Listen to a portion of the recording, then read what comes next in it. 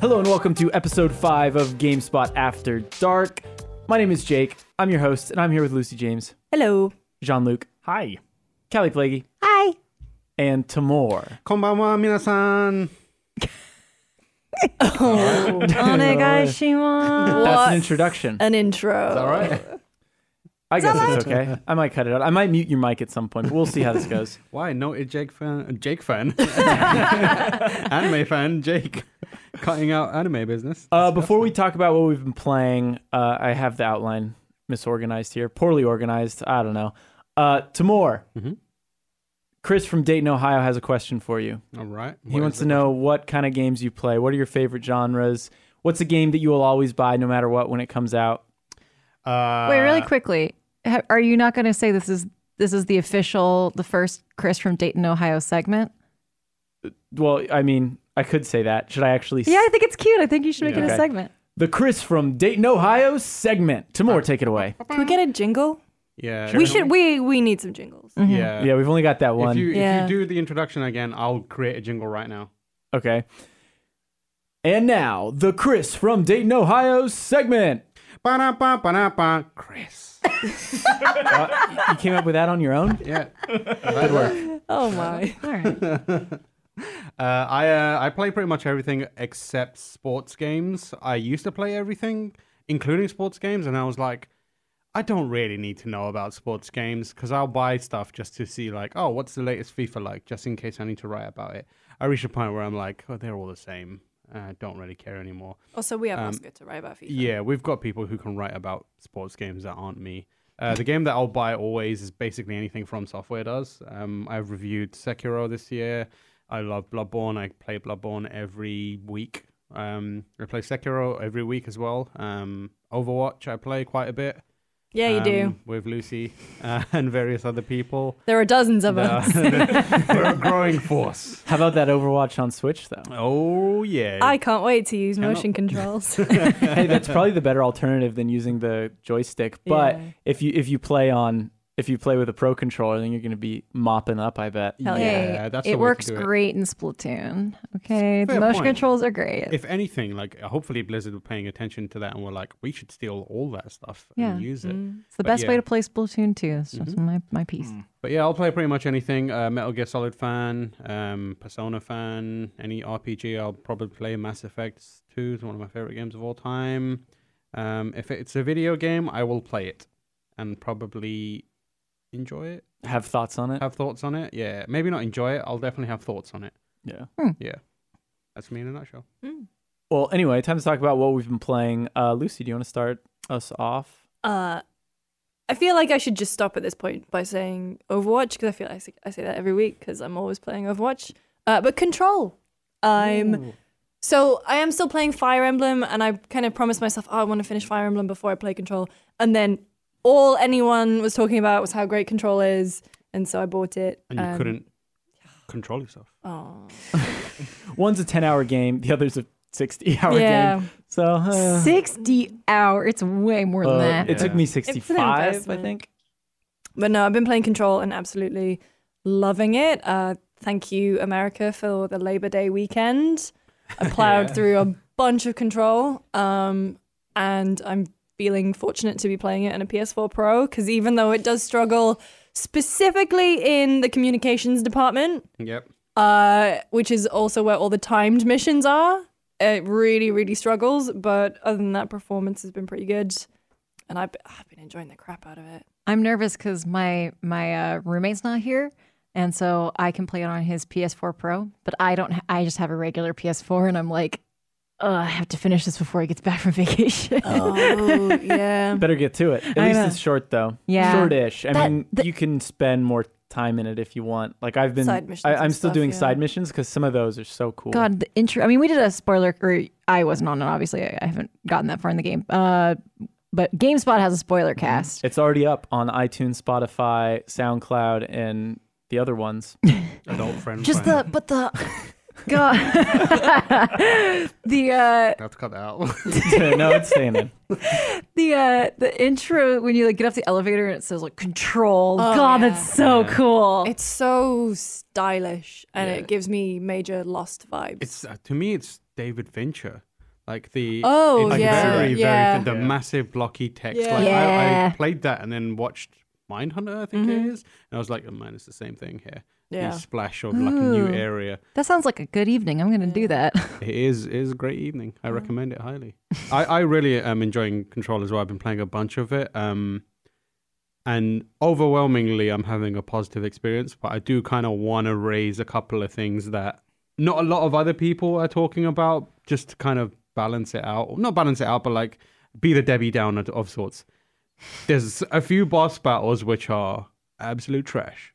Oh, you texted. One 'cause of you them texted me is about it, didn't yeah. you? I texted you and I was like asking about. Because my roommate had. Well, there was a lot of swearing I could hear through the wall. Let's just put it that way.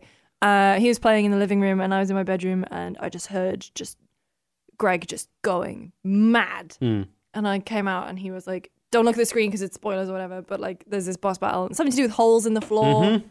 There's a boss battle which that involves you. It's a very like the scale of the boss battle is really big. So and it's really really exciting when it happens. Like the camera swoops in real low so that it can frame the boss who's like towering above you properly. You need to move around and like shoot these obstacles that are coming at you. And as you're playing, the boss is like deforming the world around you with certain attacks, meaning that it's creating holes in the floor. But because you're focused on this towering thing above you, you're not paying attention to the floor around you, which means you're constantly. I fell to my death about 8 times. It just meant like from a design perspective, it meant that I had to look away from the interesting thing at the floor and move around in a way that just doesn't feel like that's how it should be played. And I have a question for you though. Do you have levitate? I do have levitate, and I used levitate. Because that's how I was able to. That's how breeze through I it. eventually did it. But the problem was there were times when I'd levitate, land in a place where it Straight was down holes. straight through a hole. See- and then you can't levitate back up. So it's just like, oh, I've just positioned this really poorly. The first time I fought that boss, that happened to me, and I was like, great, this is going to be a thing. I'm going to be falling through holes. I'm not going to be able to see it. And then I never had that issue again. So maybe I just got lucky. I guess Got good. Yeah, maybe you're just better at it. But Don't, like, you, don't you like From Software games? Come I on. do, but like I was doing the thing where I was being very active, like dashing around and kind of like performative gameplay, like, you know, as if I'm capturing and it's going to be put on the internet. I was trying to be like flourishes and stylish. I was like landing on pillars and leaping off and dashing, and every now and then I'd just be like, oh, no, that's a hole, straight through that. Actually, that kind of speaks to my experience with the first boss battle. I was trying to run around and sprint. It was a guy who's floating up above you, I think in the mail room. And like, I was trying to run around and dodge all his attacks. And I think I'd just got the launch ability and I was trying to do all that. And I died to him over and over again. And then I was like, oh, what if I just crouched behind this indestructible wall, which is helpfully in the middle of the room in between me and him. And then I did it that time. I was like, I feel like That's such like an the idiot. only time in that game where cover is where Yeah. you want to be using cover, which is it's, interesting. It's really weird because like in the standard skirmishes with the low level enemies, the only thing that really keeps you on your toes is those rocket launcher nerds. I hate them so much. They're Oh, like, yeah, they they suck. just come out of nowhere and like they kind of like the sound design's really overwhelming at times, which I really like, but you can't hear the rocket coming at you until it hits you almost. So like Have you grabbed any of those out of the air though? Yeah, Oh, that's satisfying. cool. real That's cool. really cool. But like in those skirmishes, you're encouraged to be like active and move around and use your abilities. But I feel like the moment there's like a high level or a boss style enemy, the game just kind of forces you into turtling, and that happens a lot, I feel like. But I'm still kind of enjoying it.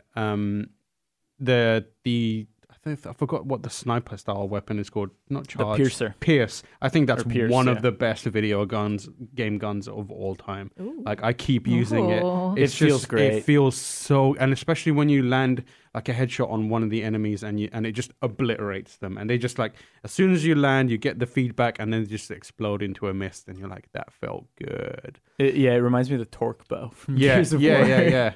The other thing that I kind of, perhaps I'm being a bit like, I'm jumping the gun a bit, but like the core storyline hasn't grabbed me. The world is amazing. The characters within it are amazing. I love Artie, the janitor.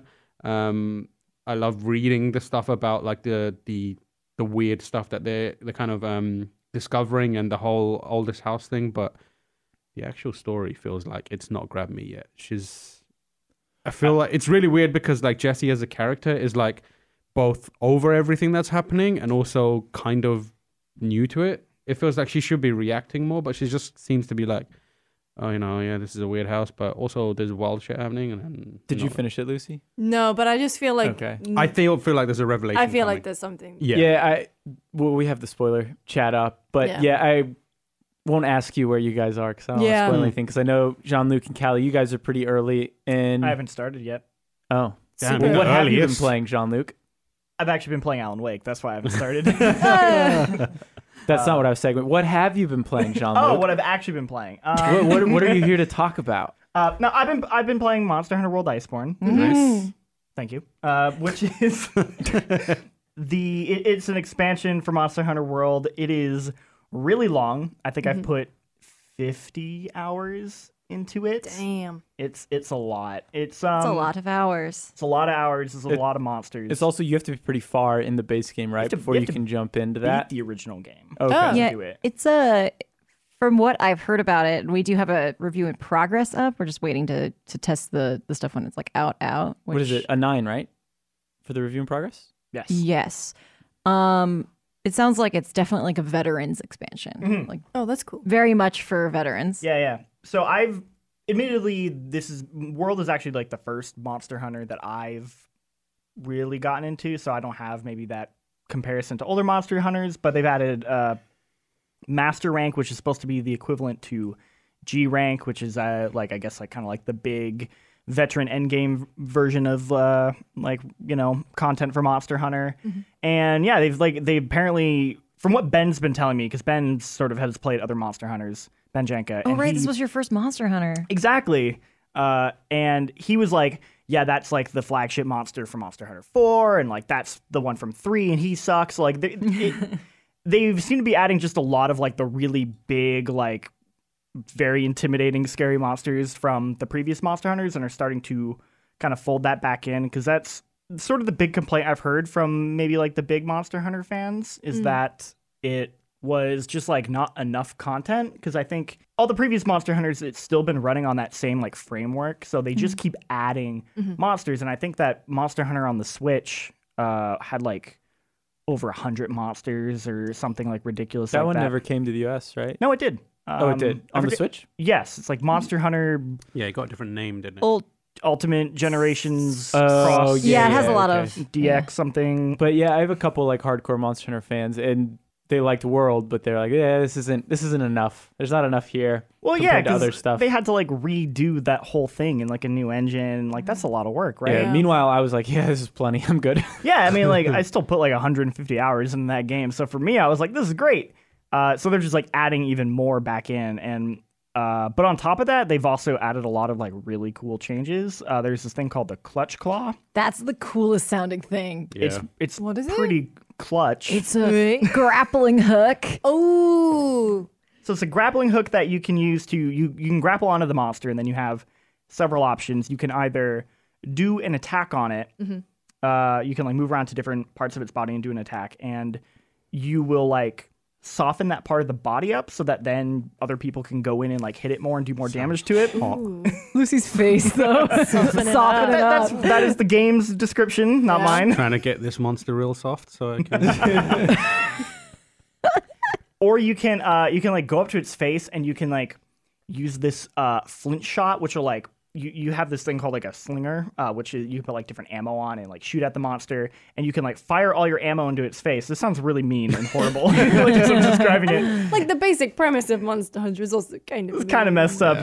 They're just living their lives, man. But you can like it'll just send it like flying backwards, and if you like aim it right, you can like have it hit a wall, which will like knock it down, and then you can do more damage. So it just adds all these like new tools you can use like when you're fighting now, and it makes like the fights feel more fresh. And then they've also given every weapon like new combos as well, so like every weapon has new things to learn, and then all the monsters are like really great. The clutch claw, like any type of hunter can wield that, right? Yes. Yeah. And It's just any- like it's added to your art, like your Yeah, that is like arsenal, a in big addition thing to that your weapon. everyone can use.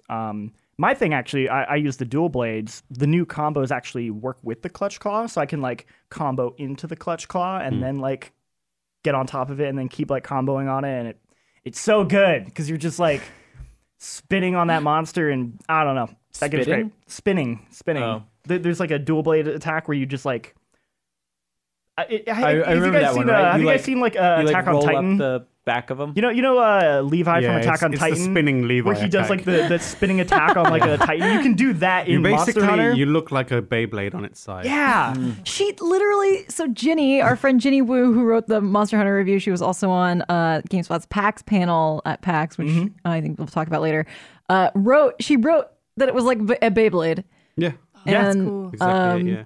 Let it rip. That's what they say, right? Time to duel. Wait, no, that's a different one. Yeah. I'm just thinking about that TikTok song, the Get Money. Yeah. Welcome to the TikTok segment of the Games for After Dark podcast. We know what Callie's been watching and playing. Yeah. But something that Ginny said about Monster Hunter, about Iceborne 2, was that the environments add a lot of variety too. So on top of having the Clutch Claw and the new combos, you also have like ice affecting how you approach something, or like they add like a whole new biome where it's like all winter, so like you move a little bit slower in the snow and you can like leave tracks, which is like a nice little visual touch, but then you have to drink your hot drink, otherwise you'll like freeze and your stamina will reduce over time. There's like cool mechanics with that where like you can get like frostbite, but then there are like little hot springs around, and if you like dive into the hot springs you can like reduce that. So they've just added all these like different like environmental mechanics that like really affect the way you're fighting the monsters in this new environment. It's very good. It's one of those things where, because it's meant for definitely like veterans, if you didn't like Monster Hunter World, this isn't really going to change your mind, but it's like if you played that game and really enjoyed it and were like looking for more, like, I mean, this is like a must have. And I think if you haven't tried it yet, I think you can get like the master. You can get like a boxed set that comes with the base game and this, and I think it's like $50, whoa, which is like really, really good deal. So it's like if you have been like, I should try this Monster Hunter thing, like this is the perfect time to get in and play some Monster Hunter. I got stuck on the character creator. It's a very I good didn't get past creator. the character creator because it was so in depth, and Did I you got make your overwhelmed. Palico? Oh, they have all these cute animations now they've added. You can pet your Palico now. Yes. You can pet, like, they added these like little hot springs you can hang out in before you go on a hunt, and then you can just like sit down, and then your Palico comes up, and you can be like, I'm gonna pet him, or I'm gonna pull up this little like feather and then like tickle him. And Why would you even hunt monsters at that point? I know. Oh my god, one of the like, Palico simulator. things that Monster Hunter does so well is they put so much detail into their animations, even just like outside the hunt. So like there's this in the original game, there when you would go to the canteen, there'd be this chef. The massively over the top cooking animation. Yeah, the love massively over the top him. cooking animation. So the original chef it's this cat with like one eye Excuse missing. me, Palico. Yeah. Palico. And got he's eye he's patch called and everything. Meowster Chef. That's the chef, yeah. And he's really good. And he would just be like, you know, he would just like stand there like arms crossed as his like helpers are like preparing the food, and then he would like delicately like put a little like garnish on like the meat and stuff. So in this one, his master, the one who taught him everything, is I forget her name, but it's basically like this old like babushka like grandma Palico. And she's got these like little tiny speckles on, and she is like lovingly like drizzling like cheese, like a cheese fondue, and like making like the perfect stew for you. And it's like you just watch it and like you don't want to skip it because it's so cute and lovely. Excellent. Callie, how about you? What have you been up to? I haven't had time to play really anything because I was at Disneyland over the weekend. So I started Control. That was the main thing that I did. Still working on Fire Emblem. Gonna do all those endings. Is this your second I'm playthrough? at the end of my second playthrough, so I slowed down significantly. And then there's just been so much work to do. I was here pretty late last night, so I didn't play anything. But you did go to Disneyland. I did go to Disneyland, and I did see Galaxy's Edge, and people might care about that. That was pretty cool. Yeah. I had blue milk, and it was delicious. It was like What a does it taste of? Yeah, what does it taste like? It was like a Japanese rice milk drink, and it had kind of like a floral taste, kind of like if you ever had like a Calpico or like it was like rock. So it's non-dairy? It's non-dairy. It's like rice milk. Ooh. I can have it. Yeah. So it was like a Calpico texture, but like kind of like slushy, but more of like a ramune kind of flavor. I don't know. It was very like Japanese style drink. Chastity built a lightsaber. I saw it. Yeah. That Very process was so cool. They let us watch. You can normally only bring a couple people in to watch, but we were like this like huge group of girls there for a birthday. So they were like, you guys can come in. So we watched her, and it was like this whole thing where you select and Yoda talks to you, and you put the pieces together, and then it becomes a lightsaber, and then you have to put it in a sleeve for the rest of your trip because you could hurt It's someone. dangerous, man. Oh, yeah, because Slice Disney off some have so parts. many rules about, like, you're not allowed to. That's why Disney bounding's a thing, right? Because if you are over the age of, I think, 14, you're not allowed to go to the parks dressed as a character. Yes. And they have a lot of rules about what you Scare can and kids. can't. Well, Yeah, also, well, I guess, it's- like, because they have the it's- official ones. And It's because someone could like go dressed up as a character and then like trick children. yeah. Yikes. Yeah, there's like stormtroopers walking around. We had one of our friends who was there knows someone who plays a character in Galaxy's Edge, and so like we got to like see her, and then she was completely in character the whole time. And like got the stormtroopers to come around, and they're like they have their little voice lines. I imagine they have like a thing they rotate through because they do like the move along or whatever. Oh, yeah. Like a video game NPC. Yeah, it's really cool. Kylo Ren was there. One of the people we were with had a big crush on Kylo Ren, so we made a big fuss about him. And then How do you take that? he didn't pay attention, but the costume character we were with was part of the resistance, and she was like, "Get better taste." The ride I couldn't do. It was super motion sickness. It's like a screen. It's cool. It's a cool thing. It's called Smuggler's Run. You go in, and there's 6 of you. 2 are pilots, 2 are gunners, and 2 are engineers, and you're given like different things to do. So is it like Star Tours, but interactive? Yeah, it's Star like Tours. I forgot about that. they actually updated Star Tours. They did. Yeah, They Star updated Tours is it. So great. when we went after E3, we always do Star Tours. Yeah. Yeah, Star Tours. It's I still can't- so good. I So can't good. do Star Tours either. I sat at the first time I have motion sickness too. The first time I did it, I sat in the back row, right in the middle, and it was perfect. I felt Ooh. fine.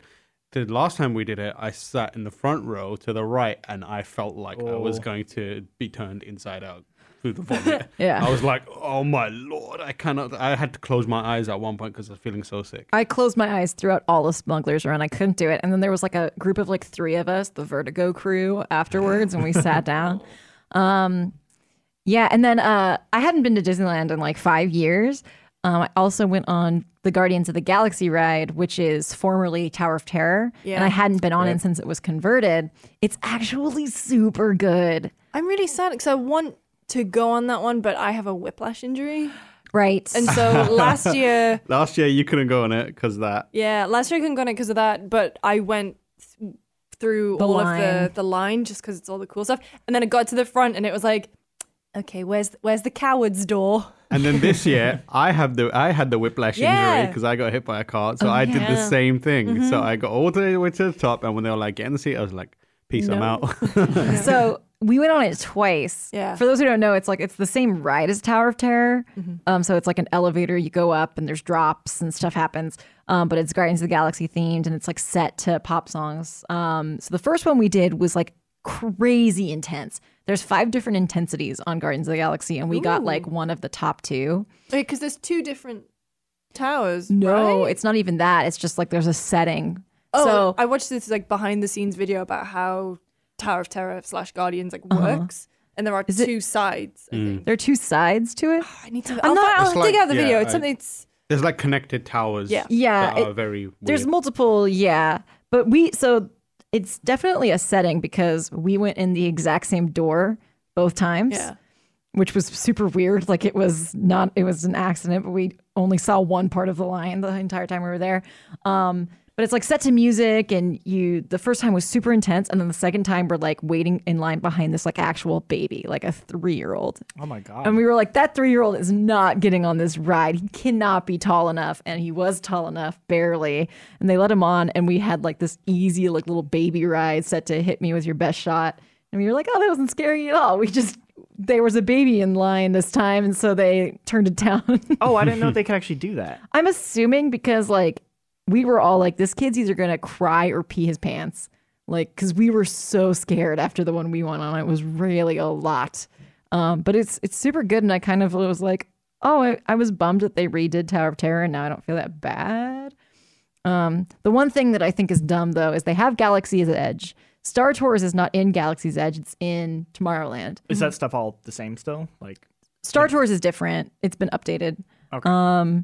But it's like essentially the same thing. And then there's what was formerly Space Mountain and is now Hyperspace Mountain, which is always also Star Wars themed now.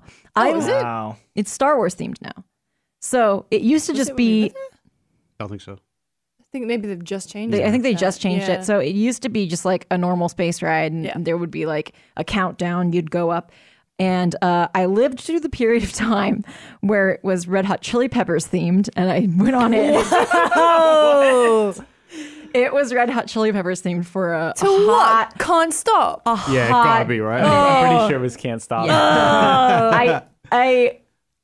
Yeah, it was in the mid 2000s. I don't remember I swear this happened. I swear.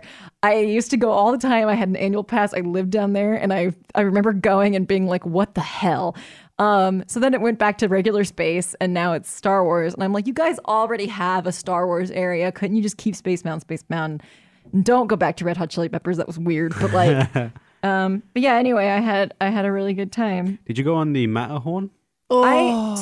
I haven't been on the Matterhorn in That several. is- Like, as in you like it or hate no, it? it's a great ride, but Oh, I it's mean, also Lucy, she was like, No, oh. no. Speaking of my whiplash injury, Yeah. I didn't realize the Matterhorn was so.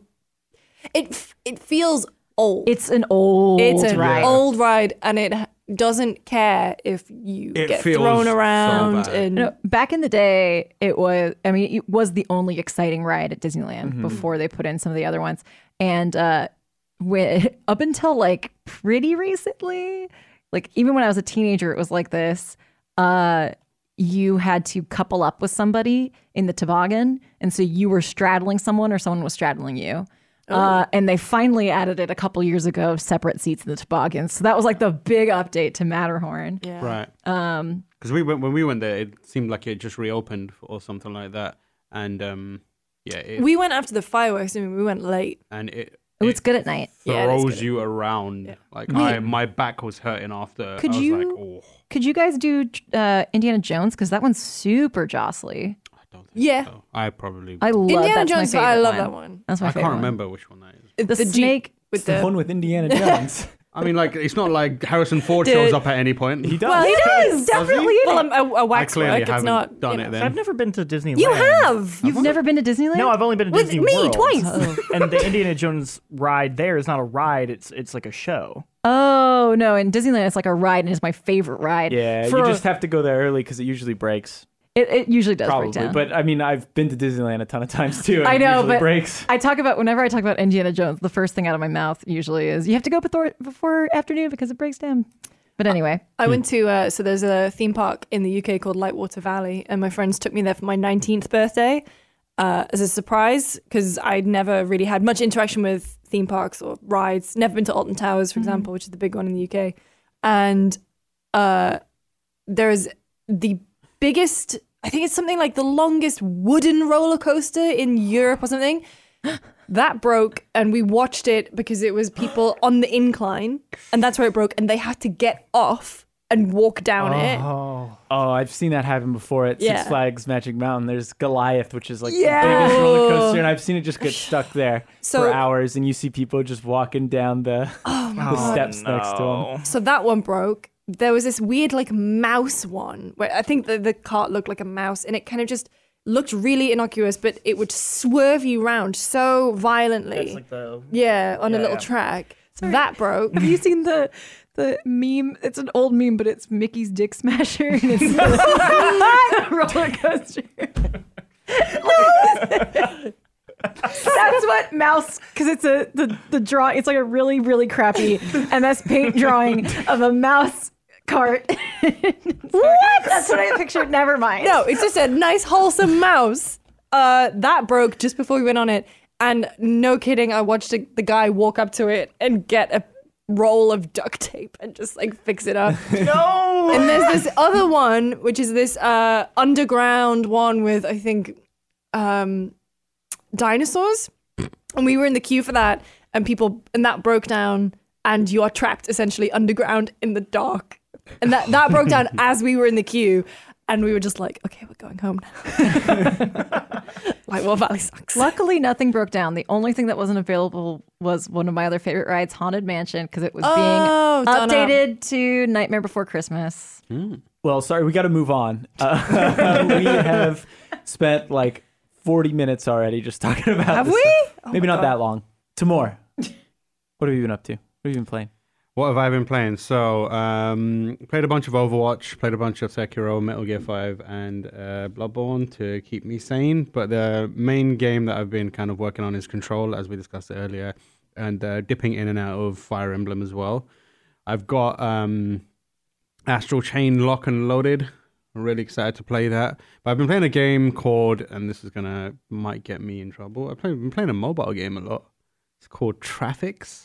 Are you still on that? Yeah, surprisingly. Not like in a bad Fun. way. I do Picross on my phone. Yeah, so like I such still a play degree. threes. yeah, no, I've my mobile gaming consumption is the eternal search for something as satisfying as Peggle Classic or Do not Bejeweled. invoke Peggle Classic. You know how upset I am about Peggle Classic. For those who don't know, I'm going to use this as a platform to get Peggle Go for it. Classic. I'm going to be quiet back because I support this, but on so I the just want App to say Store. everything's about to be said. I endorse. I paid for Peggle Classic, right? On the iPhone. On an I old did too. iPhone. We all did, because Peggle's one of the best games ever made, especially one of the best. The port to mobile, perfection. They have not brought it up in line with modern phones. I think it's like, 32? Basically, modern phones do not support the app version of Peggle. Peggle doesn't run on modern phones. I still have the icon on my phone, and every time I hit it to like re-download it, it says, this app is not supported by your phone. Please contact the app's developer to get it brought into the 21st century. PopCap. I know you just announced another Plants vs. Zombies? Fine, they're Cancel good it. games. It's not a Peggle. It's not a Peggle. They've got Peggle Blast, Blitz, whatever it's called, Peggle, which is it's not free to Peggle, okay? It's not good. It's like there's something. It doesn't have the magic of it. It's got taken all the soul out It's of got the Peggle. modern trappings of it, like where it gets unnecessarily hard and You have to it's pay for basically been Angry Peggle Bird bits. stuff. I don't know what they're called. So yeah, so Anyway. like I Sorry, love that was the bits. Peggle minute. So what is Traffics? So Traffics is a game. Traffics is a game like it's similar if people are familiar with Mini Metro, where Mini Metro is a game I where you love Mini basically Metro. yeah you're like coordinating this kind of like underground system. Traffics is a game where you basically have a road or like and they become increasingly more elaborate and all you do is tap on traffic lights to let cars through or stop. And all you're doing is managing the flow of traffic. But you being very careful because you're like, oh, there's two cars coming up, but there's a lorry that's going to intersect at the same time. I need to stop this car from going through the traffic light so the lorry can pass and then the other two can go in the gap.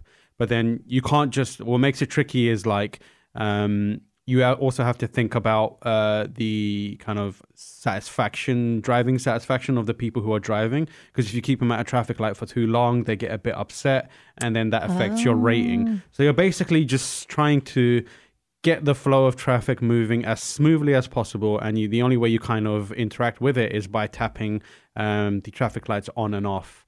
And it's really simple. Like you can double tap to be like, oh, I'm going to let two cars through at the same time. Or you can be like one tap. And when a car goes through, as soon as it's gone through, it will switch back to red. So nothing can go through.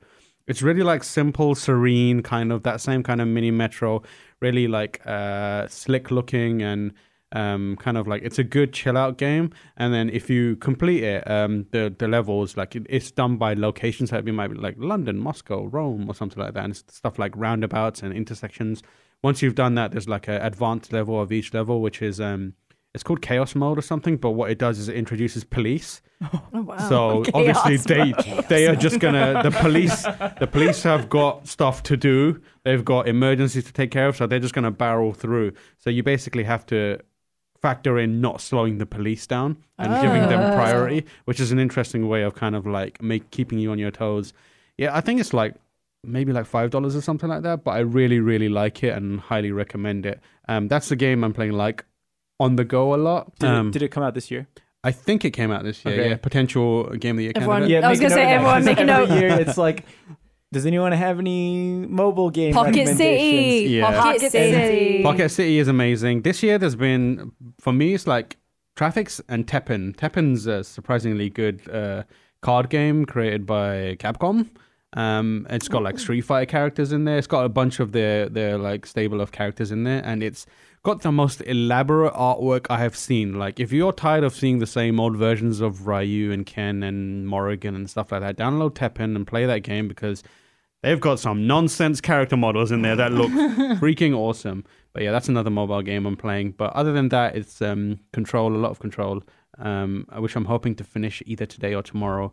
Probably tomorrow. And then I can throw myself into Astral Chain and play Fire Emblem on the side. Sick. Well, I'm going to keep mine quick. I've been playing Dragon Quest XI demo, which is the best demo ever because I think I'm like 6 hours into that game and it's still going. The demo is going. What? Yeah, yeah, I'm 6 hours in. People were saying it could take you up to 10 hours to finish that demo, which is perfect because I'm going to play that game at a very slow pace. So by the time I finish the demo, the game will be out and I can just transition right into the main game. Does the save carry over? Save carries over too. Maybe I should do that then.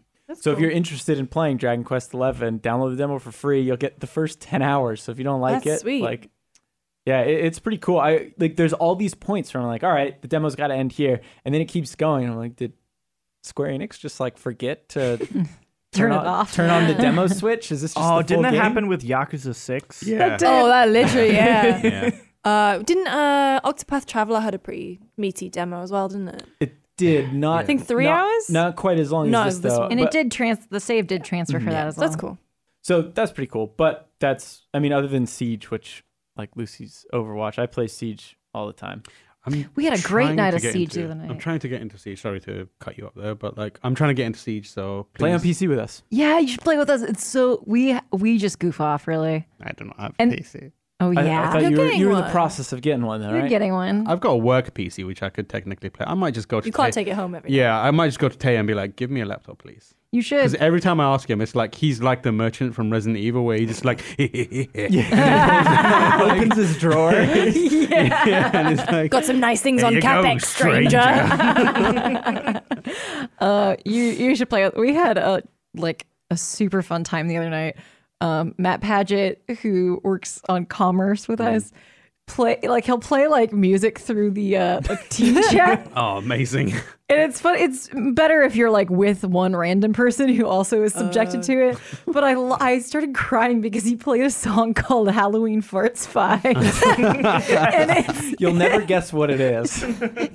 it's like ooh, and then there's like a fart noise. I can't do a fart noise in my mouth, and it's like ghost sounds and then a witch in the background and then like me laughing and then some fart sounds.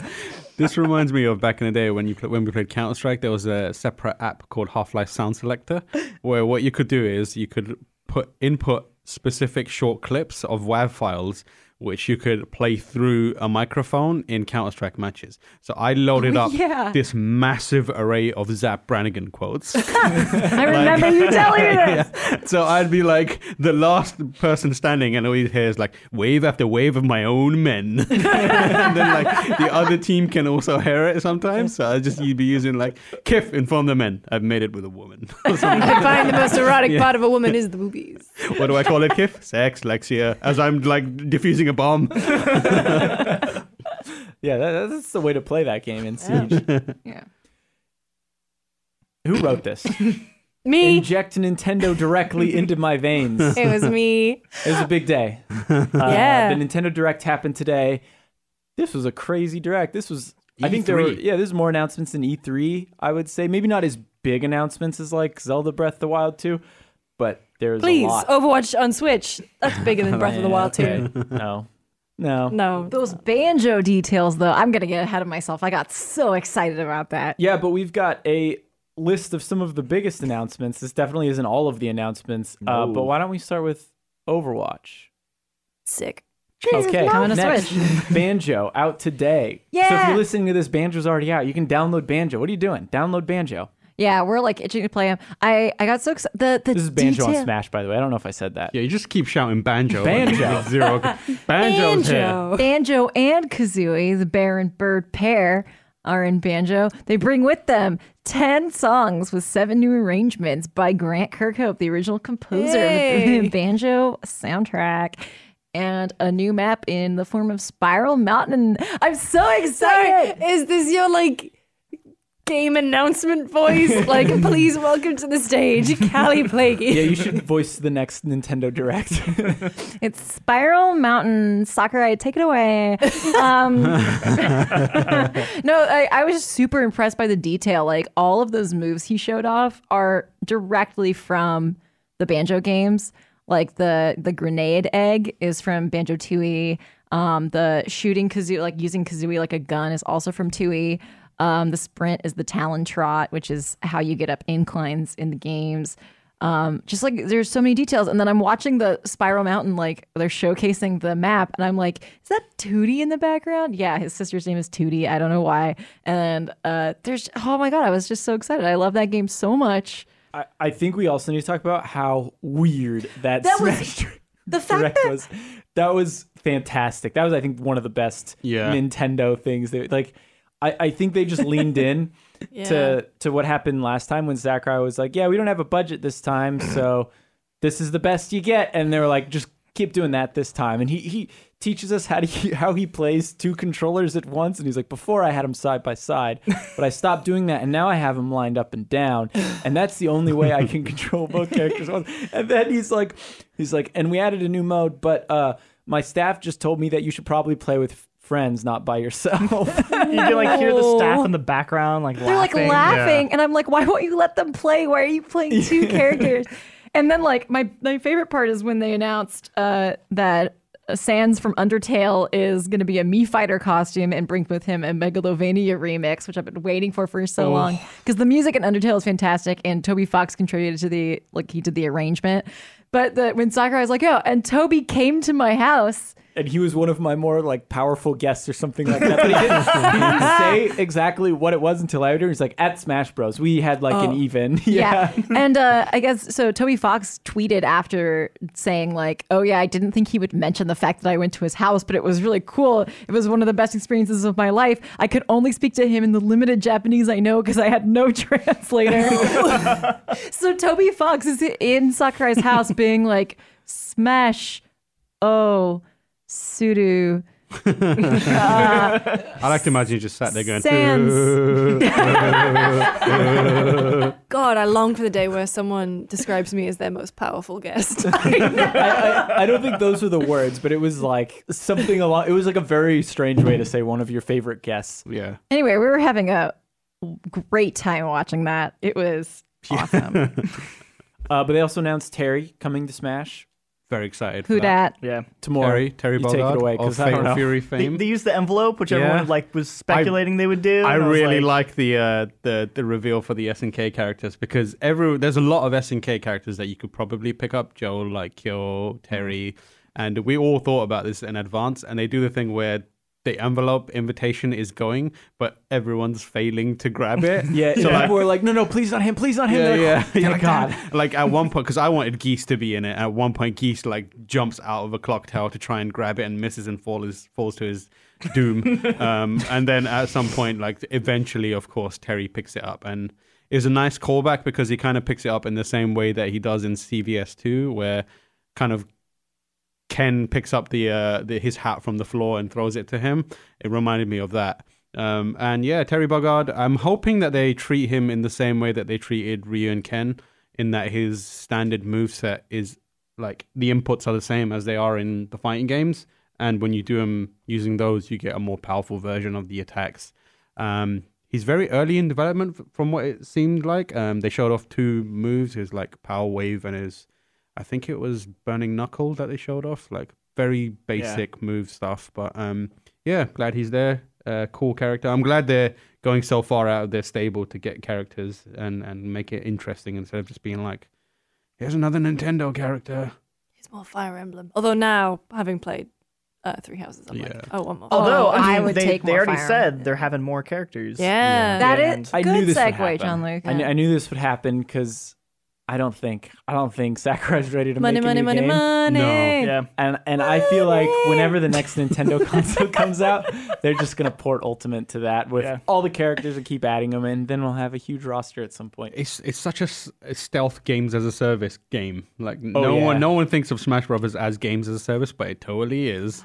It'd be so cool. So I'm still hung up on the fact that Sans is just a Mii fighter costume. I know, and not a full. With the Gaster Blaster as a gun. They put a But lot of work into that costume, though. It doesn't the look like a Mii costume- Fighter the costume. costume looks excellent, and I'm glad there's a Megalovania remix. But I'm like, you could get Undyne or Papyrus. Or, I want more. Also, the listing for Sans is up, and it's written in first person by Sans.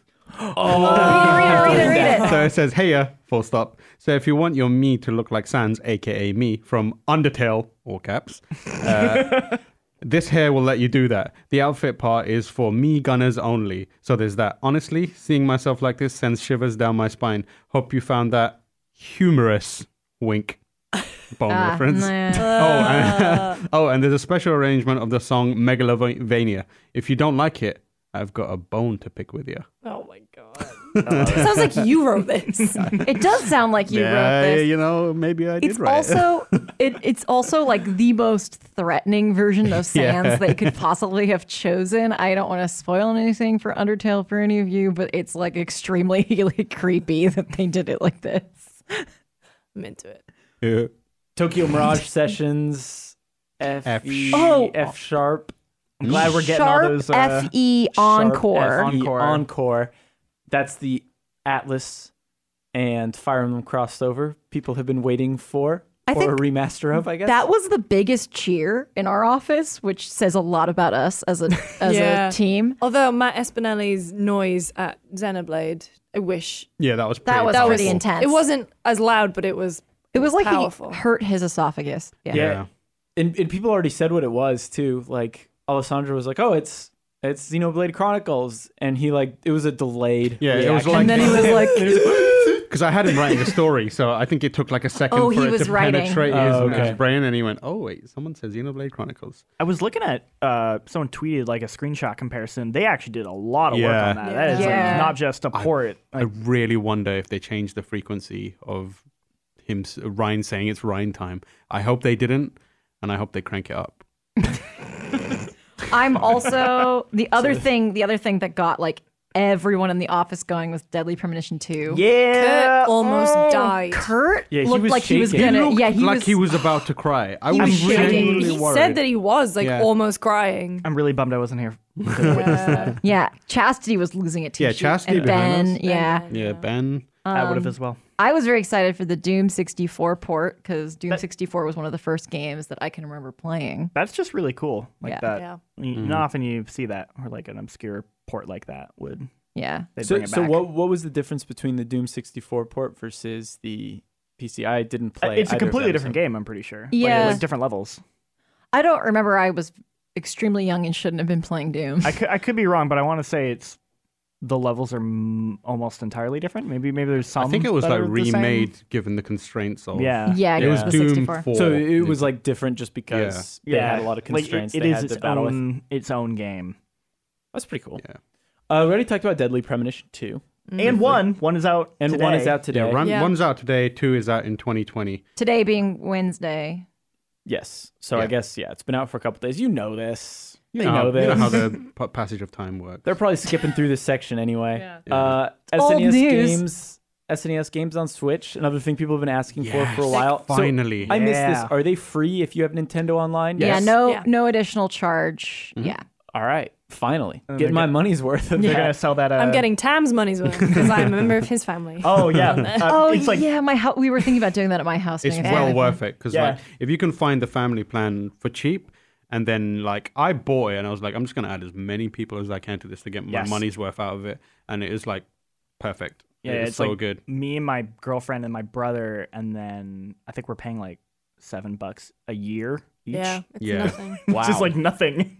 Yeah, Yeah. so the first few games that are out are Brawl Brothers, or the important one, or the more notable ones are Breath of Fire, F-Zero, Kirby's Dream Course, Dreamland 3, Star Fox, Mario Kart, Mario World, Yoshi's Island, Puyo Puyo 2, Pilot Wings, Super Ghouls and Ghosts, and Super Metroid, and A Link to the Past. Ninja Gaiden 1, Ninja Ninja Gaiden 2, Ninja Gaiden 3. Cruising USA. Should we tell the listeners what that's from, just in case? No, Or should no. we just keep Let it? them No. figure it out. All right, we'll let him figure out. Sakurai also tells you to play Banjo on Xbox, despite them being competitors. Yeah, No, he's they're like- friends. They're friends. They're But, friends. But he That's said they were funny. competitors. Yeah, innit? he did was like, say it. He was like, even though they are our competitor, we think you should play Banjo on Xbox. Yes. Our powerful friend. Our most Powerful Powerful guest. friend Phil Spencer. I enjoy Banjo on Xbox, but they made it easier, and I'm sad. Which Banjo Hardcore is gamer available? over here. Yeah. Both Well, of them. Are Banjo, they both Kazooie, and available? Tooie, Oh, and 'cause I- then we oh, don't right. talk about nuts and bolts. It's fine, but they made Mike it Mahoney so- talks about nuts and bolts. Yeah, Mike Mahardy talks about a lot of things. Yeah. PAX West. Does Mike talk about PAX West? Probably. Maybe not this year. Jean-Luc, you and I went to PAX West. We So did. did Michael. So did Alessandro. We're going to keep this short, but what are some standout games that you saw, just to tell the audience what they might look forward to? Oh god, it's like such a blur. We saw like so many different things. I can start. I got 2 listed right here. I'm ready to go. Yeah, Jake did his homework. Why I'm don't you doing do it right now. I guarantee that those 2 games are definitely better than. Due Process, which is like a That's all. 5v5 siege style game. The big difference is it has more of an emphasis on teamwork, which is interesting because Siege already has somewhat of a big emphasis on teamwork. But this game allows you, before you start a round, there's a map that shows up and you can draw on this map and everyone can see what you draw on this map. And then when you load into the game, you see all those markers represented in the world. So if someone's like, all right, I want you to breach this way, they can draw an arrow from your spawn point all the way to the window or wall they want you to breach. And then when you load into that game, you can see exactly that path and they can be like right next on the ground, be like, all right, when you get to here, this is where I want you to hold as a sniper. And you can all see that represented in the game, which is super cool. I don't think it would work in Siege, but it is such a cool idea. that is such a cool idea. Can the other teams see what you've marked No, too? so it's only your team. Oh, that's pretty cool. The other interesting thing is that the maps there's 3 maps, but they are randomly generated to an extent. So like the power room will be in a different room and you can like turn off the power and shut off all of the lights. And attackers have night vision. Well, they have some night vision. They can lose it if they die. So they have night vision, so they can infiltrate the building while the defenders can't see anything. And then, all your equipment is shared over the course of the game. So when you load in, there's like a wall of weapons and items and whatever, and you pick up whatever you want. But if you die, you will lose that. The defenders can pick that up and take that from you. So your supply is dwindling throughout the game, which is kind of cool. So like, for example, I took a clacker, which is like what you use to blow up, like detonate charges and stuff like that. And I died and lost that. And we're like, well, we're out of clackers. So there's no more breaching charges for us. Oh, that's cool. That sounds really cool. Yes, Yeah. it's super neat. It's kind of a lot. Like demoing that game is tough, just because you've got the develop here, like shouting all these orders, and it was made easier because we had that map. It was kind of a lot. I'm really excited for that to to go into early access or whatever, and we can actually get a chance to dig into that. But I think that could be really cool if they pull it off. Yeah. When did you say it was out? So I think it goes into early access in October, or maybe it's already in early access, but the beta starts in October. So basically, I think you can join the early access now, but they only have specific times where people play, Gotcha. like testing periods where people who have the codes can jump in and join the developers. But I think they'll actually release it or have some sort of beta later this month or next month or something like that. Could be wrong. Cool. What's the other game? You said you had 2. Journey to a Savage Planet, Oh, I'm excited for this one. which I heard about this game and I was like, I don't know about it. And I played it and it is really funny. It is like they announced co-op, which is like a co-op Metroid Prime. I don't have a whole lot to say about it other than that I think it's very good. And I think what I've played is very good. And I think it's definitely one to keep on your radar. Yeah, we interviewed Alex Hutchinson at E3 about it, and the main thing that he was talking about is like humor in a game is obviously very difficult. But the way I did that with you. I was Yeah, like, it was me and you. I was I've like- definitely done this. who was it with? Yeah. But he was talking about how he worked on Far Cry 2. Yeah, I think it was, so. and he One was, of the Far Cry. Yeah. and he was talking about how people would find humor in the game, not necessarily from the jokes written into the game, but just from weird scenarios and situations and unplanned events, like chain reactions that you set off, and that's very much their focus for Journey to a Savage Planet. So one is- thing that happened, I was playing with a developer, Yeah. and I kept kicking these little chicken aliens because I thought it was funny, and you'd kick them and they go flying. And I went to an objective and I completed the objective and I turned around and there was like 4 of those chicken enemies just staring at me, ready to attack me. And the developer I was playing with was like, "Quick, throw bait. That'll distract him." I'm like, "Okay." So I panic and throw bait at his face and all the chickens just charge him. And I was like, "Peace, I'm out." That's exactly the kind of stuff that I want. I'm particularly like looking forward to just seeing random Twitch clips of that game, of Yeah. people Yeah. just discovering just And the random hilarious stuff. That's what the you can do. developer was saying. He was like, it's not super systemic like Yeah. Breath of the Wild or maybe Metal Gear Solid 5, but there are aspects of that game that they want the player to play with, like things that may not match immediately, but Yeah. you can do if you think about it. Like logical ideas that most people will be like, you can't do that because it's a video game, but they want to try to facilitate that kind of play. So I'm excited. I think it'll be Yeah. a lot of fun, and I feel like I don't know. It reminded me like you have a laser whip sort of thing that helps you get from Ooh. point A to point B, which reminds me a lot of the grappling beam in Metroid Mm-hmm. Prime. So yeah, I think that's definitely one to look out for. Hell yeah. Nice. Got anything, Jean-Luc? I could briefly touch on. I played a little bit of a game called Nirvana, which The is band, the show. Oh, Ooh, that's callback. there's a clue for that hunt. That you should but it's That song. spelled like N. don't do this. Don't do this. Yeah, it's like a, Please don't. it's Oh, spelled, it's spelled with like numbers. yeah, it's spelled with numbers because it's the sequel to a game called Valhalla, which is called Valhalla Cyberpunk Bartending Action. Yeah. Oh, okay. It's a Yeah. visual novel that takes place in like a cyberpunk future where you are a bartender who makes drinks for people. Yeah, that's Valhalla. So what is Nirvana? It's the same thing, oh. but Oh, it's this direct sequel. it's a direct well, it's not a direct sequel. It's different characters, but it is the same game, but like continued. So in the first game, Valhalla was like kind of like you're in like the slums, so you're kind of interacting with sort of like hackers and kind of like the not like the more low tier people in a cyberpunk world. In this one, you're dealing with like the very like bougie like corporate bigwigs, like those kinds of people. So, I don't really have much else to say about it because it was just like I played this scenario and had a conversation with a person and it was interesting. But it's like I really liked that first game. I thought it had like really good writing and interesting characters and kind of its mix of like cyberpunk elements with very like weeby like waifu anime nonsense was like really fun combo. And this is like continuing that, so I'm just very excited for it. Jake's excited for Weeby anime Yeah, waifus. Jake loves it.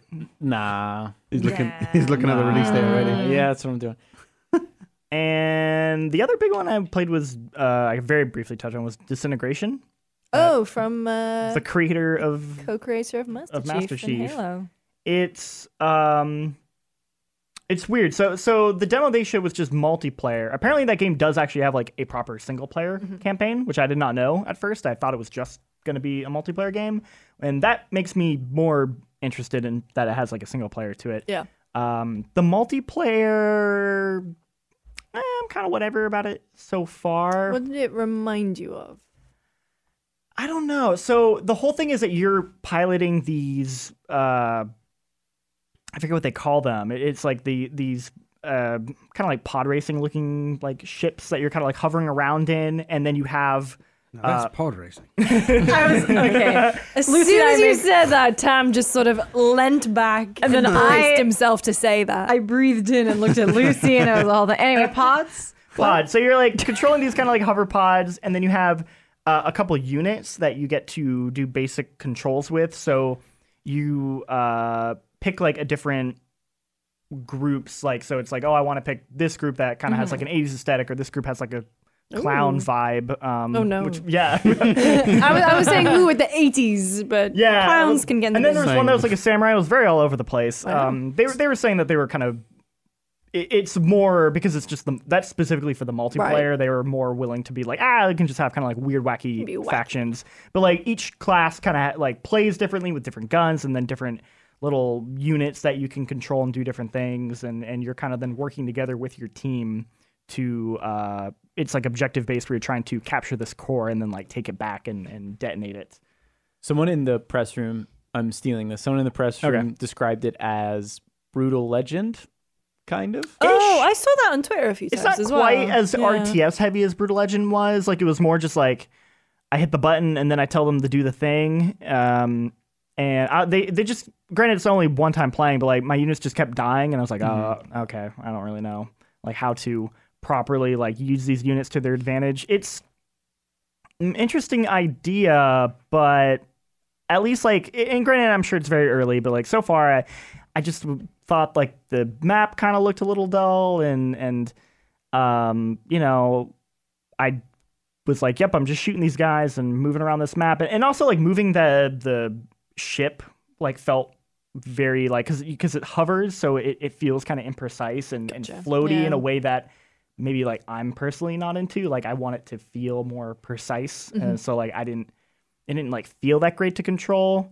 But granted, this is like incredibly early, and I think I'm personally more interested in the idea of like a single player game of like, okay, like those mechanics in a single player game, like what are you going to do with that? Like I think that's where my interest in that game lies. Cool. Let's move on to questions. We got a lot. Yeah, I've got to meet my mum at the Cheesecake Factory in 45 minutes. So. I wish I was joking. We'll try to get through them as quick as we No, can. it's fine. I'll message her. Callie, do you want to read this first one? It's from Caleb from California. Sure.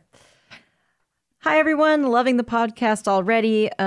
It's become something I look forward to on my Friday routine. Can't get enough. I've listened to each episode at least twice already. Wow. Damn. Thank you. Shout out to you, Caleb. Yeah.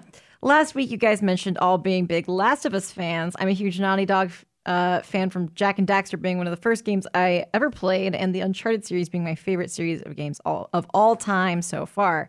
I wanted to know, with The Last of Us being such an open-ended and amazing game by itself, did you guys ever think it'd actually get a sequel? What are your thoughts on The Last of Us 2 so far, and are there any other standalone single games that you guys would want a sequel to?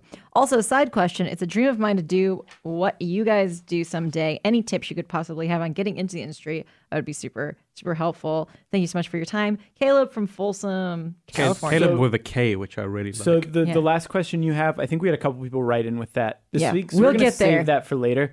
But did you ever think there'd be a Last of Us 2? Yes. I didn't. It's called The Last of Us. No, I mean, the cynical part of my brain after that game came out and it was such a critical and commercial success, I was like, that's getting a sequel. Money, yeah, I guess I guess But- for me, when it ended, it felt like it ended on such a perfect It note, did. and I was Yeah. like, It done, 100% ship did. it. Like, don't need another yeah. one. I didn't want a sequel. When I finished that, like you, Jean-Luc, I was just like, nope, this is all I need. This is perfect. I don't need another one. I'm not interested in another one. And then they announced 2, and I was like, well, you know, like But I want that other one. Yeah. Okay, play as Ellie. All right, I'm into this. Yeah, it's like as soon as they were like, "There's a second one, you're playing as Ellie," I was like, "I need it." Yeah. If you trust anyone, like I trust Naughty Dog enough to make a sequel. I think they wouldn't. I think they've got carte blanche over there, and I think they wouldn't have made a sequel. I mean, Sony is probably pushing them for it, but I reckon they would have been like, we can come up with a great idea to make this worthwhile. Especially after Uncharted 4. Yeah. Because I felt the same way, where I'm like, Uncharted 4, like, do you need to make another one? Like, 3 ended on such a... where it tried to, like, Wrap feel it like up. wrap it all up, and then 4 was played great. 4, and Last it's like, Legacy 4 is was great, and that Yeah. felt like the, like, no, that's the ending, so... Yeah. After that, I was Lost like, all right. Legacy, like Lucy said, was actually, I forgot about that one, but that's a straight up banger. I I think I prefer that to 4.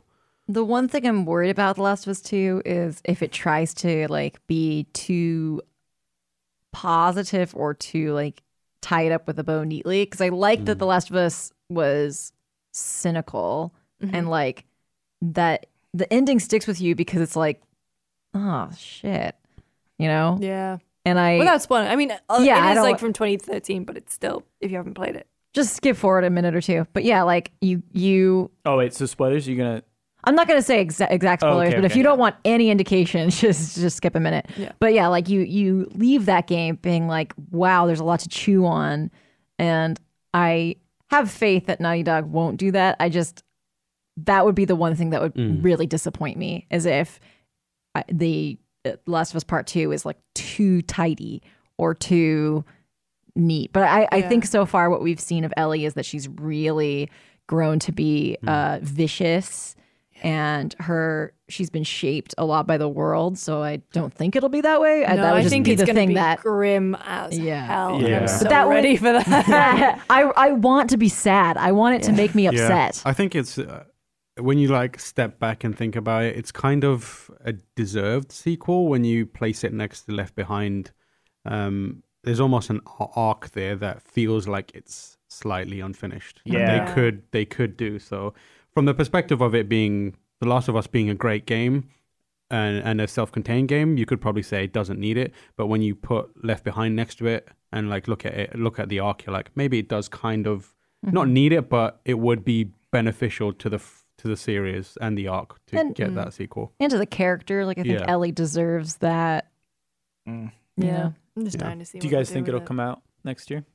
I hope so. I mean, yes. I hope I have enough Yeah. time to replay The Last of Us I mean- before it comes out. That's just It's got to come out before the PS5, right? I imagine it'll I probably imagine- Oh, launch it'll title. straddle, it will right? be cross-generational. Yeah. Do you think because there was that rumor that it's going to be February?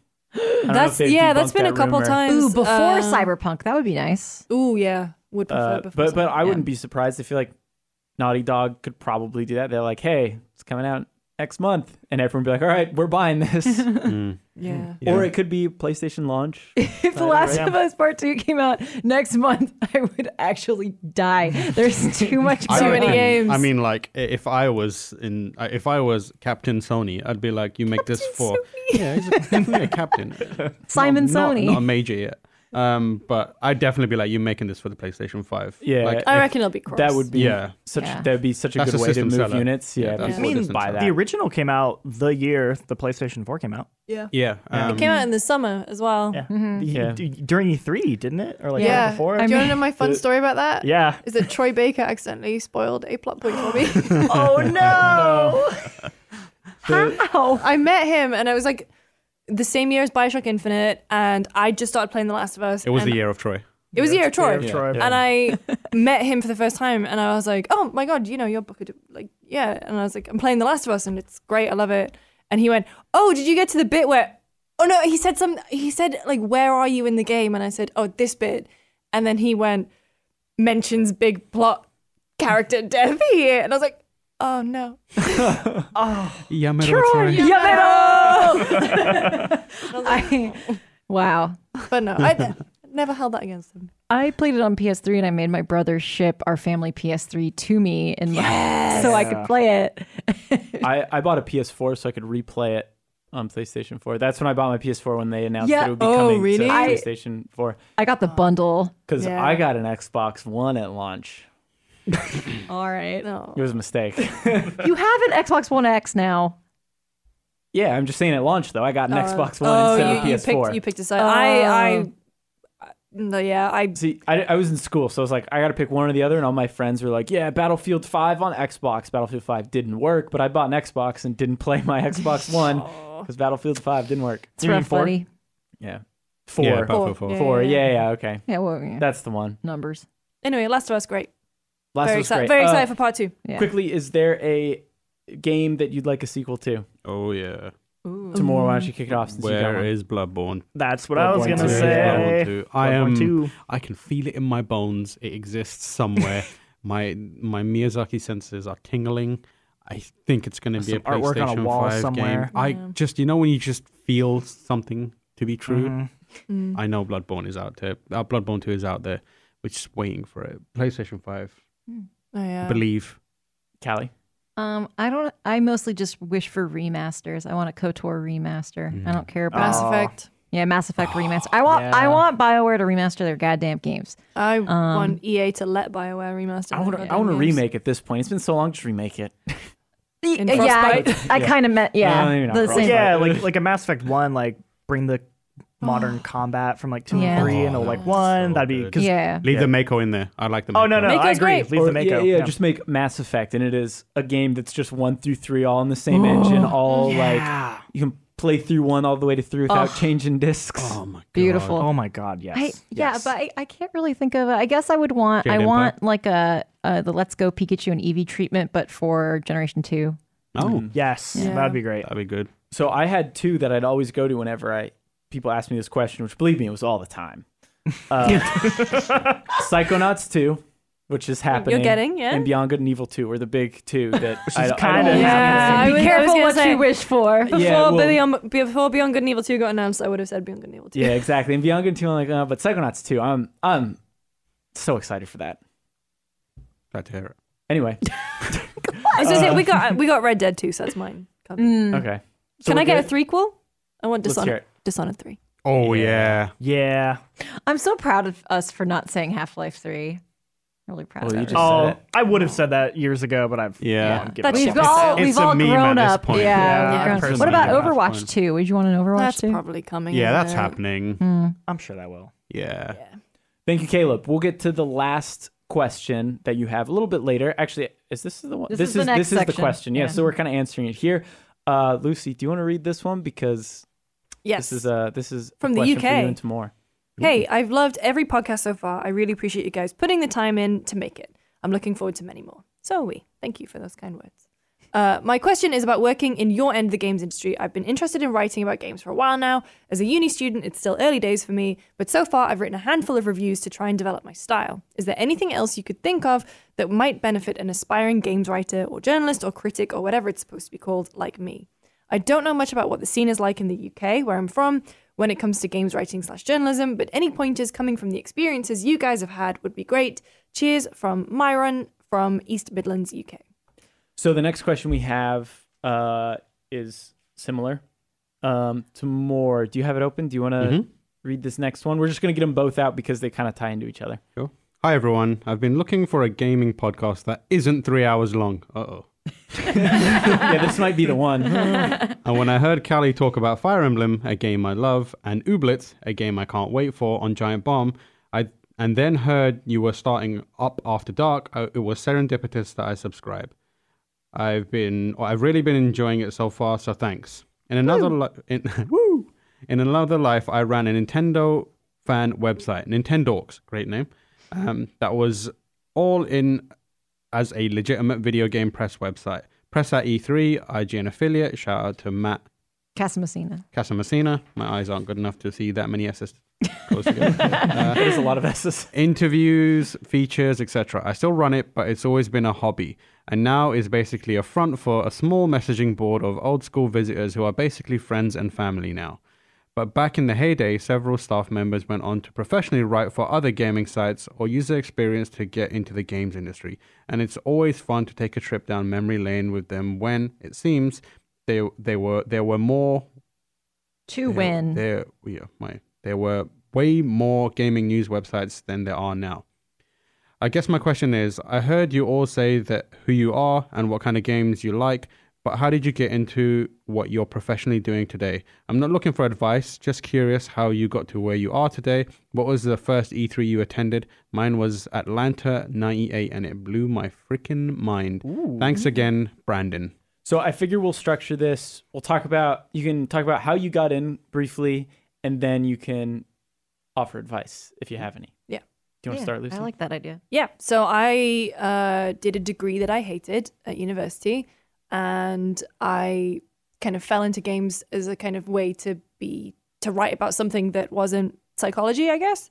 So I started writing for a couple of blogs like 7-Bit Arcade and Robot Geek, neither of which are still around, which is very sad. Rest in And peace. like I have a ton of stuff on there that I've lost.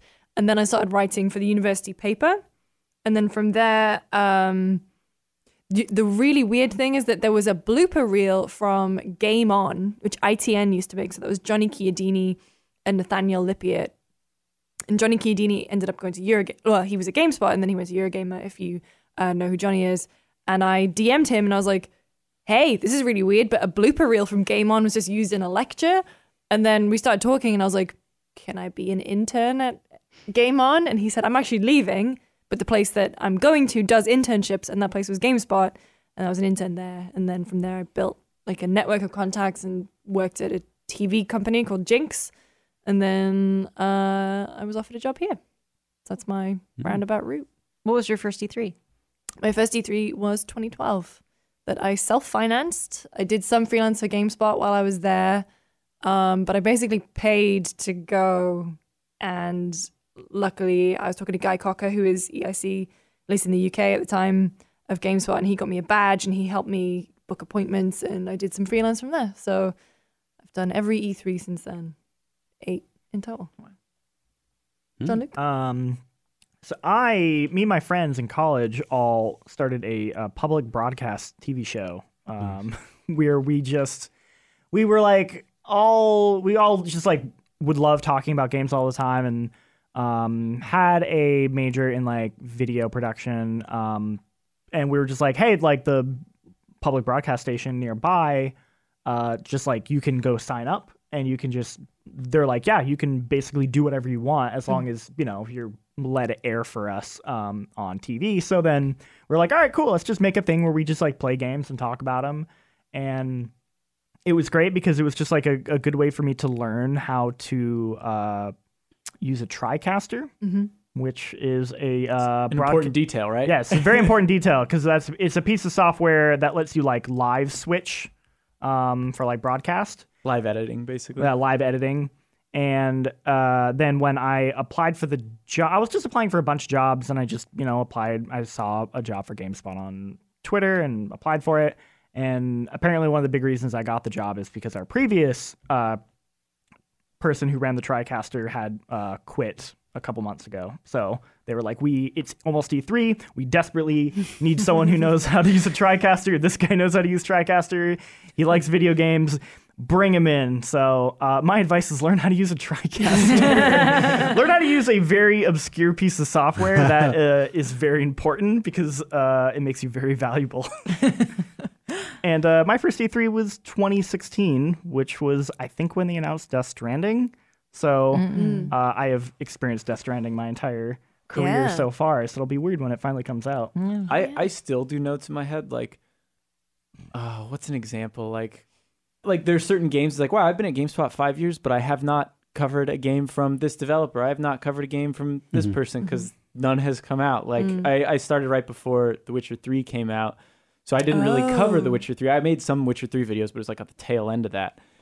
So I'm like excited for Cyberpunk, because I'm like, this will be the first CD Projekt Red game I'll cover, which actually isn't true now that I think about it, because I covered Thronebreaker and Gwent. But, Big, Yeah. non-card games. That's but how I still kind of think of it in that way. So what you're talking about, like, you've seen Death Stranding from when it got announced to when it releases. And that's also how I felt about Sekiro, because I think Dark Souls 3 just came out like a month before I started. Right. So like Sekiro is the first like From Software game I've like covered officially. Yeah, that's a good. Jake, you should go ahead. Sure. I started a website with some friends. I actually met people through the IGN blogs? Yeah, the IGN blogs. IGN blogs. I met some people, and they were like, hey, we're looking for writers for a website. So I started writing for a couple websites, and then I got some other friends together, and we're like, we can do this better. So we started our own website, and we did that for about a year or so, and I saw an internship at GameSpot, and I was like, might as well apply. Didn't think anything of it, and months later, I heard back, and they were like, hey, you still interested? And I was like, sure. And they were like, all right, well, we're going to do a video call. And I was like, oh, I can drive. And they're like, you're from Southern California. That's like 6 hours away. And I was like, no, I can drive. I'll do this interview in person. And I drove in, did the interview, and got the job. Apparently, I found out, too, that Matt Padgett also applied for that internship. Oh, that year? Yeah, so we... I think Matt told me he applied for the job I also applied for. Matt's applying for all the jobs. Yeah. That's just how it be in this industry. But it worked out. He made it. Yeah. And then I think my first E3 was 2015 as well, or I guess yours was 2016. Mine was 2015. So this will be, I've done 5 now. Yeah, that sounds about right. And my advice would be Oh, I had good advice, but I forgot what it was. Oh, I know. Don't just try to be a writer, because a video's lot of important. people want to write for games, write about games. That's what everyone wants to do. I think the reason I was able to get in this industry is because I spun it more to video. I was in school for video pivoted. production. Yeah, pivoted. Pivoted. I was in school for video production. I was like, maybe I could combine those two. And maybe not in all cases, but I find that video teams are typically bigger because there's usually more moving parts than just writing. And they're more specific skills that you need. I think writing is far harder than anything I do on video. But, there are just so many people applying to be writers and not a lot of people thinking like, oh, I actually want to edit and shoot videos. I forgot to give advice, but to piggyback off your point, especially because I went through the hiring process earlier this year, I was hiring for a writer and a presenter, and we ended up with Kurt Indovina, who will be, his first show is going to be going live on GameSpot Universe in a couple of weeks. Little promo in there. Watch out for True Fiction. Pre-promo. But I was astounded by the amount of resumes that people would send me of, I've got video experience, but would give me no evidence of this. One guy was always like, send a reel. have a reel, like make a YouTube channel, make a Twitch account, and actually start. Get a Squarespace account. Get a Squarespace. There are so many podcasts that give you Squarespace like discounts, and it's really difficult. You can't, like, an employer cannot take you at your word when you just say, I can do video. Yeah, even if there's not a box that says put your reel, put it in your resume, put your Put reel. it in. Like 100% always have your reel. Fit it in somehow. If they don't ask for one, still be like, oh, here's my reel, by the way. Yeah. And actually have writing examples and actually have. Yep. Also, be very wary of your social media presence because we look at that too. Yeah. If your whole thing is just ragging on people and tweeting at developers about how terrible they are, you're probably not going to get a job in the games industry. Yeah, doesn't quite work like that. Callie. All right. Start with how I got in, I guess. I was in college I was studying chemistry. I wanted to be a chemical engineer. Slightly different. It was pretty different. And I was severely depressed. I've talked about this before publicly, just severely depressed, and didn't want to do anything. My boyfriend at the time was a really big IGN fan, and was like, oh, IGN has blogs and you like writing. Why don't you try writing on the blogs about video games? And I had lapsed from playing video games, partially because I was really depressed, partially because I was trying to get into colleges. So I was like playing more games, like finally got a 3DS. Like I remember, I think the first time I met him was because I had my door open and I was playing Portal 2 in my dorm room. And my TV was like super high up because that was the only like space for it. And I was like craning my neck trying to like figure out what I was supposed to do. Anyway, so I started writing on the IGN blogs. I wrote a lot about, this was 2011. And I probably started writing on the blogs like late 2011 or early 2012. Anita Sarkeesian's Tropes vs. Women came out. I started writing about, like I wrote not like counterpoints, but I wrote like my take on certain things. I met people in the community. And then I don't remember the exact like what order this happened in, but I like toured the IGN office because IGN, I think they still do it. They have like First Friday monthly tours. And when I worked there, I ended up giving the tours, which was pretty wild. I'm getting ahead. You toured Nick Margarita. I did. Around too. I'm getting ahead of myself. But yeah, so I went on a tour and then I met the community team because the community team managed the blogs and they had seen my blogs. And I ended up applying for an editor job that opened up. And they were all like, they interviewed me, and I'm not really sure why they chose to interview me because I wasn't done with school and I like hadn't worked anywhere else. So I'm still confused about why they picked my resume up. And I think it had to do with the fact that I've been blogging and was involved in the community. They were like, you're not done with school. What if you were a freelancer for us? And so Dan Stapleton reached out to me and had me do freelance reviews. And that's how I started working with IGN. And I got hired actually on the social team.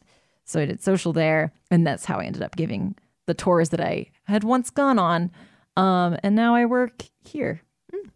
And I've written a lot of reviews in my time. many Infamous reviews. My advice would be You've written the reviews for Infamous?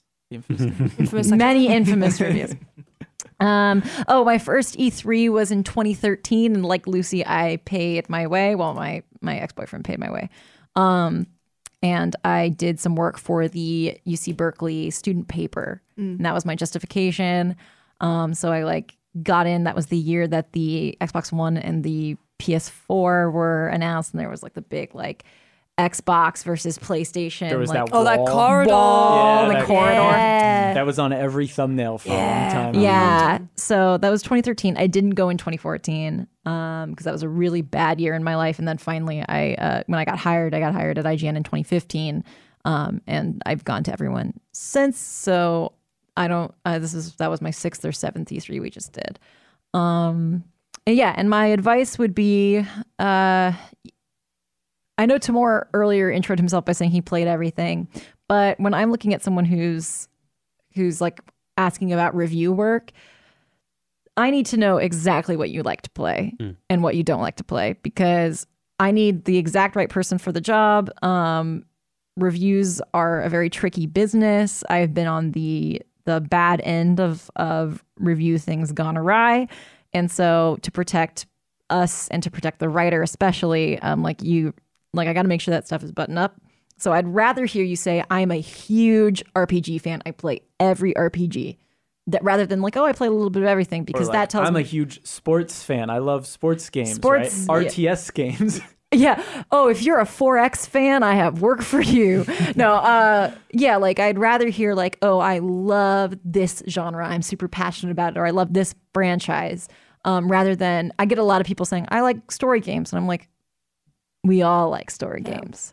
It's an admirable thing to support the like small indie games that are story heavy, but I really need to hear like, what's a genre you know everything about. And on top of that, I need writing to be really clean. So yeah, I think video skills are really important, but also like if you're aiming to write, if you really like have your heart set on writing, make sure that you're keeping your writing skills sharp and don't just write about video games. Read a lot. Don't just read about video games. Do read video game criticism and read good video game writing, but read other things. Keep your skills sharp, because that'll keep getting you more work. Yeah. Timur, I think that leaves you.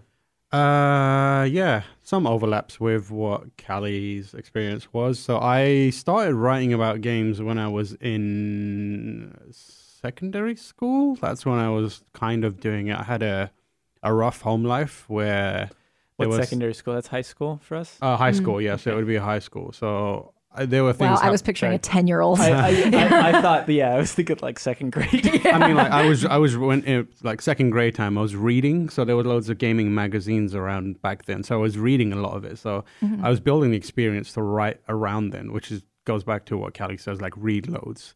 So I actually started writing about games in secondary school, where I needed something a form of escapism to channel myself into, and that's when I played the most, and that's when I also started writing the most. And then I carried on doing that through college, where my college life wasn't great, and then university, where by that point I was on a degree for studying law, which I eventually got, but I hated the entire time.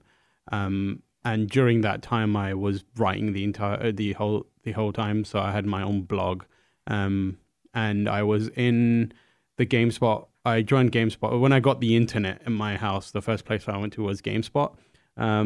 So I hung out in the community section there, and I met loads of friends that I still have today. Like Daniel Dwyer is one of the first people I spoke to on the internet through GameSpot.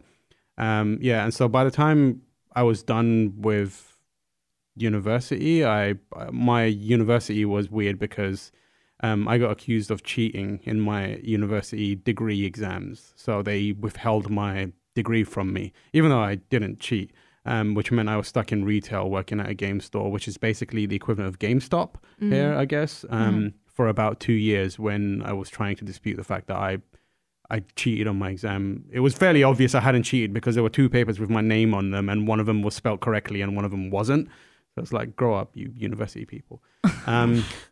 But at that point, I was like severely depressed, and I was like, I'm just gonna lean into writing about video games as a way to kind of try and climb my way out of the spiral. And inadvertently had over the course of the years put together almost a portfolio of sorts. I'd written user reviews and sent them into Games Master, and written for a magazine called CVG back in the day, which British people would know. Rest in peace, CVG. And during like my time at retail, I actually got a job at CVG, and went there and worked on the website there for a really long time. Did news mostly, but then moved into being the features editor there.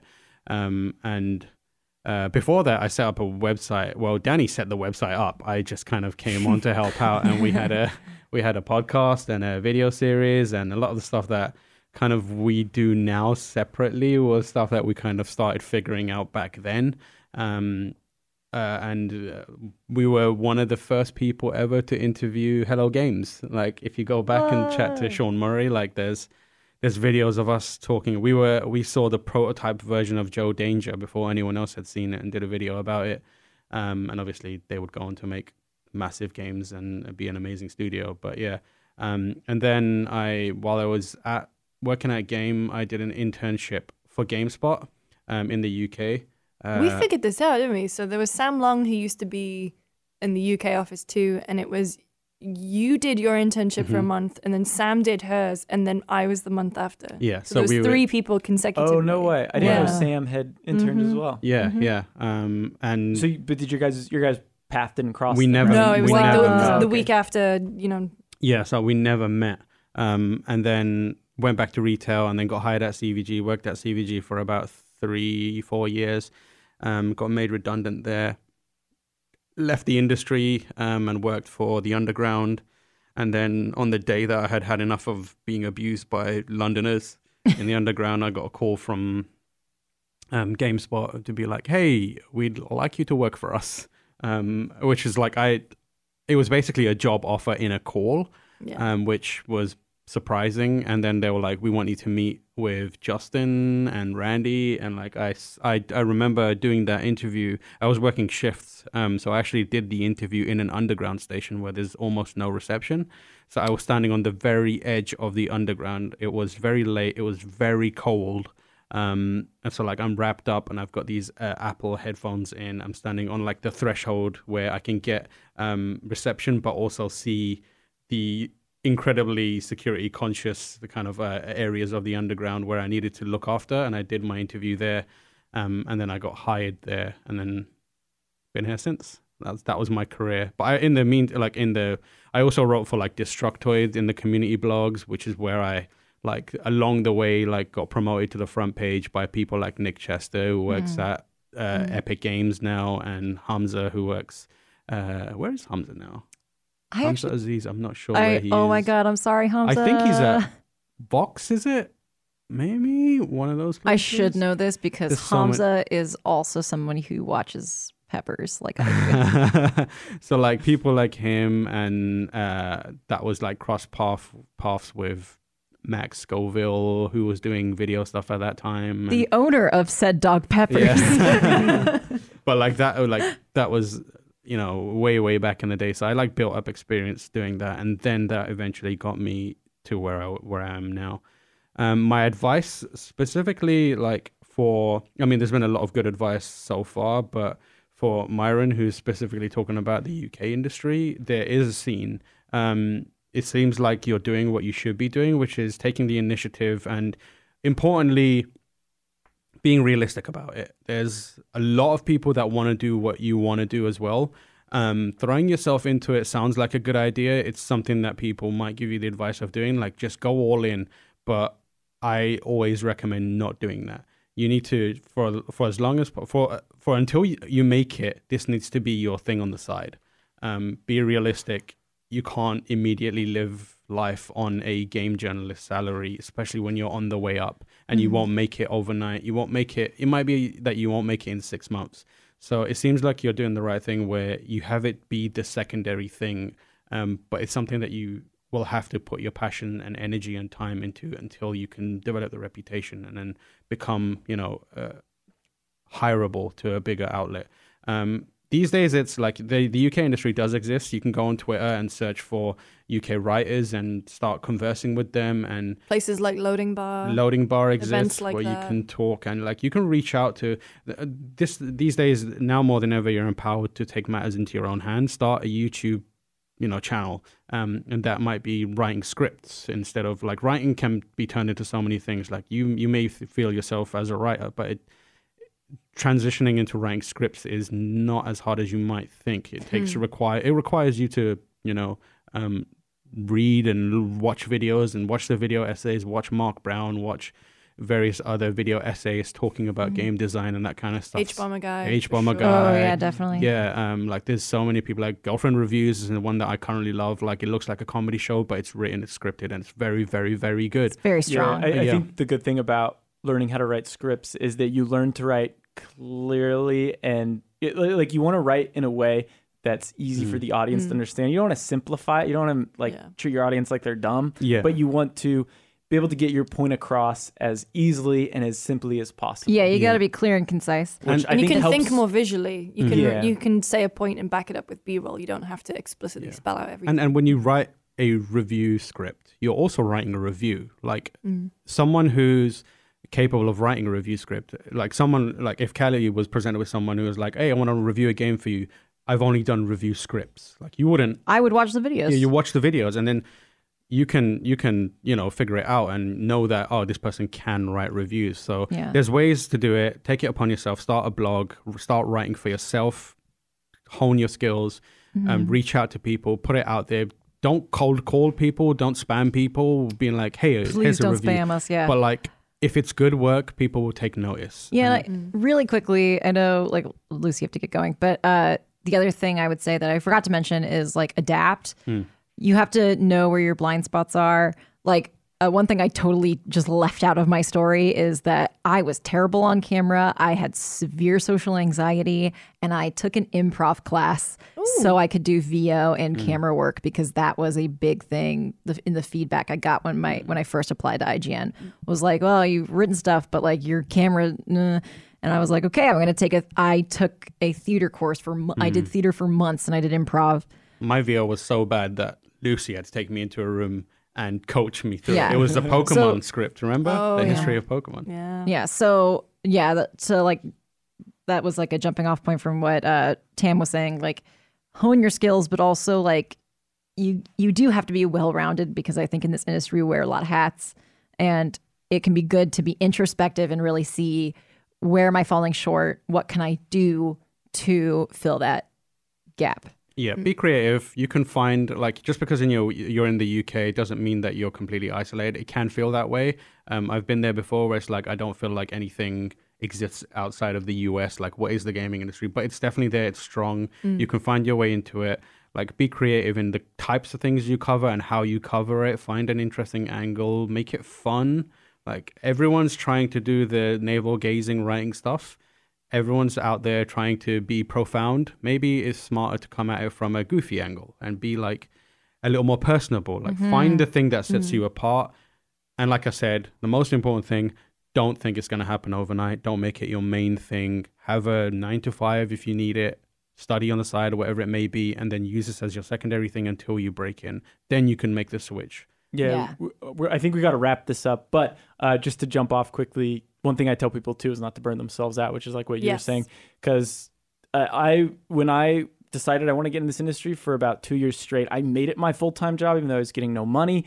And while I was able to continue like that, I think like a lot of times you got to be in it for the long game, right? Like you want to keep going consistently, not necessarily force yourself into this with everything you've got. It's a marathon, not a sprint. Exactly. But we still have quite a few questions left, but we're out of time, so we're going to come back to these next week. There are some good questions. If you didn't hear yours, don't worry about it. We'll get to it next week. There is one thing I do want to read that was sent in. Sorry, I forgot to put your name on here.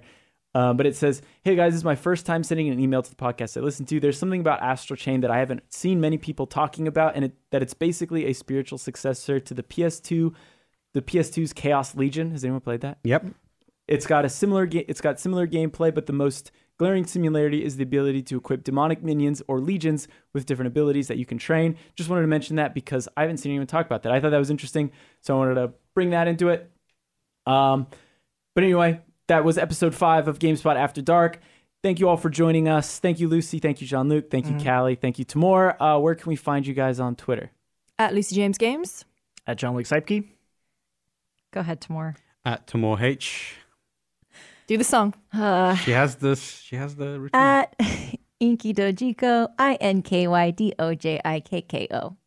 And I'm at Jacob Deck. And make sure to stay tuned to GameSpot. There's a lot of games out this week. That means a lot of reviews, a lot of content, a lot of features, a lot of gameplay. You're not going to want to miss any of it. And if you have any questions, email them to afterdarkpodcast@gamespot.com. However, there's no guarantee that we'll get to them because, like I said, we have a lot to get through. It would help if people, as much as I love it when people write like really long things, try and keep them remember shorter, yeah. that we have to read them out and we don't have that much time. And And so, we're all so bad at reading. It's so hard. But those who have sent them in up to this point, we will make sure to get to these. And then I think from here on out, we might have to start picking and choosing just because we are getting quite a few. But the because ones we're we so have. popular. Exactly. It's actually really nice. And we have a Slack channel for the podcast. And every time we get an email, we all kind of go, oh my God. We're Yeah, like, but- did you guys see that email? It was so sweet. Yeah. But we're going to try to get through as many as we can. So don't fret. See y'all next week. Bye. Watch anime.